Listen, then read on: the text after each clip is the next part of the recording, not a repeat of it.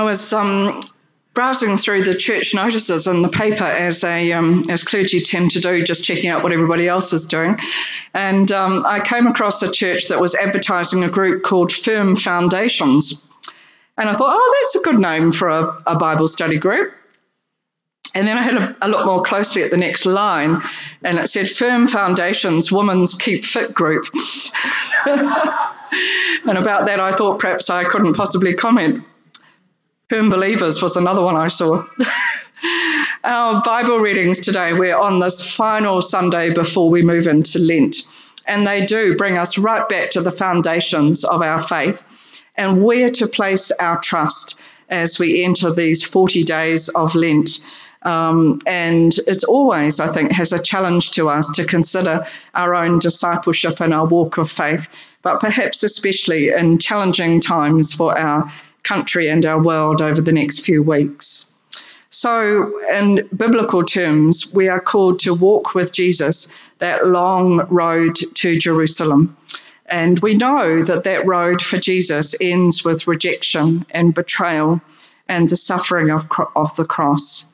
And so our question might have been, what grounded Jesus as he made that long journey to Jerusalem? And what will ground our faith as we make this journey together? What will ground our faith in this very uncertain world with Russian aggression threatening war in Europe and closer to home, the march of Omicron rapidly increasing its footprint around us? Well, let's go as ever to the scriptures, and our reading from the prophet Isaiah this morning opens up our eyes to a bigger perspective, as Isaiah so often does. And it's a wonderful picture of all creation, the trees and the mountains joining in with God's people in praising the God of redemption and liberation. And they're pretty well-known verses, sometimes sung, but they come from the last chapter of what we call Second Isaiah, those chapters which were written towards the end of the people of Israel's years in exile in Babylon. And so they've been out of their own country, they've been refugees, if they like, but now God is promising to bring them back home in joy and in peace. And it's like all creation, the mountains and the hills and the trees are called to rejoice as well. That's a great testimony, I think, to God's faithfulness and God's trustworthy character, the God who does not give up on people, but restores them and is their faithful rock through all the changes and all the vicissitudes of life. All this will be a memorial to the Lord. All this will be an everlasting sign. So God's people are to witness by God's action in their lives to God's loving and redeeming character, so much so that we become a living sign of God's presence with all creation. And so we who bear the name of Christians are called to be that everlasting sign to people around us, those who seek to live out our faith in God's trustworthy character in the way we live our lives. And then our gospel reading was just the very final section of Jesus' Sermon on the Plain. And he's challenging his hearers not just to hear, but also to put their trust in his words and then to live them out in concrete actions for good in our world. So we get that wonderful and quite challenging little thing that's become a proverb about specks in someone else's eye, and it's a bit like Specsavers, isn't it? But logs in your own eye. And Jesus challenges those of us with a bit of a critical streak to try, first of all, to be self-critical, to look not at the finger pointing at the other person, but to look at the four fingers that are in fact pointing back to us. Being critical. Now, that's something to give up for Lent, isn't it? Then we have all that abundant imagery of trees and fruit, and Jesus putting his finger on bearing fruit, particularly in the way we speak. Out of the abundance of the heart, the mouth speaks. Ouch. That's another bit of a Lenten challenge, isn't it? To seek to speak words that bear fruit for good and that build up, not tear down, and that encourage growth and trust, not anxiety or despair. And then finally, as in our wonderful picture there, the challenge to build our house on the rock of the firm foundation of faith in our Lord Jesus, so that when the floods come, and they do, as we know, our house will stand and not be washed away. Perhaps many of us have got that children's song, the wise man built his house upon the rock, in our heads. Or perhaps you might think of the cornerstone song that we sing as well. Christ alone, cornerstone, weak made strong in the Saviour's love. Through the storm, he is Lord, Lord of all. So many of us have found the truth of those words true in recent years, haven't we? Thinking now when so much of this earthly foundations of the city were shattered, and yet God has proved trustworthy and has proved to be our grounding, if you like, the ground of our being, as theologian Paul Tillich put it. When our earthly ground has been so insecure, God is that ground. And it's that grounding of our faith in Christ that then enables us to go out and to speak and to act in ways that we pray will bear good fruit in our world. I think we can feel so powerless, can't we, as we hear and see the pain and the suffering of that Russian invasion of Ukraine. And we see people cowering in underground stations from the bombing, or fleeing on trains to wherever might promise a safe haven. And we know that so many of those people are Christians, they're Orthodox Christians, and they're both Ukrainian Orthodox Christians and Russian Orthodox Christians, millions of people of that side of our church. And they too will be praying. And we think of that phrase, and it's actually on the poster as we drive past out here. I don't know if you noticed it as you drive past. Be still and know that I am God. And it actually comes from Psalm 46, verse 10. But I think it's good to read the verses either side of it. We tend to think it's sort of a nice sort of, just calm down and center yourself and still yourself in God. And it is all of that. But actually, in the original psalm, the verse before says, the Lord makes wars to cease to the ends of the earth. The Lord breaks the bow and shatters the spear. The Lord burns the shields with fire. Be still and know that I am God. And the words actually be muzzled. It's like Jesus calming that storm on the lake. It's calling on the forces of the world and of the nations to submit to God.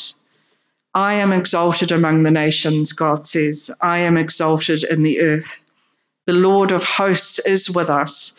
The God of Jacob is our refuge. And you might like to look up those verses and to pray the verses around as we pray for the Ukraine at this time. They're good words to pray and to hold on to, kia u, at this time of uncertainty in our world, to hold fast to. They'd be good to pray on Ash Wednesday this week. The Pope has called for a day of prayer and fasting for world peace around the world. So let's join in with that. The Archbishop of York, Stephen Cottrell, has also called us to pray and to act. And he said this: Jesus urged his followers to be peacemakers, not just peace lovers. And that's an important distinction because it's a call to action. Peace is something we all need to work at. We make peace and we choose peace. We don't just hope to keep it. And then we pray because we believe God's grace has the final word, not the horrors of sin, not death. And we also pray because we know that that prayer will then shape our will and shape our resolve to act. I was talking with John Day on Friday night in York, and he sends greetings to everybody here. Was really interested to know how things are here, and some of us were having a chat to John about how things are going over there post Omicron, and he was saying, yeah, we're getting back into church and people are just loving meeting again, and they're even talking about having communion wine again. And so it was sort of like hearing they're just that much further ahead, and that was really encouraging, just to sort of hear how our brothers and sisters around the world are getting on, and helps us to keep some perspective, I think.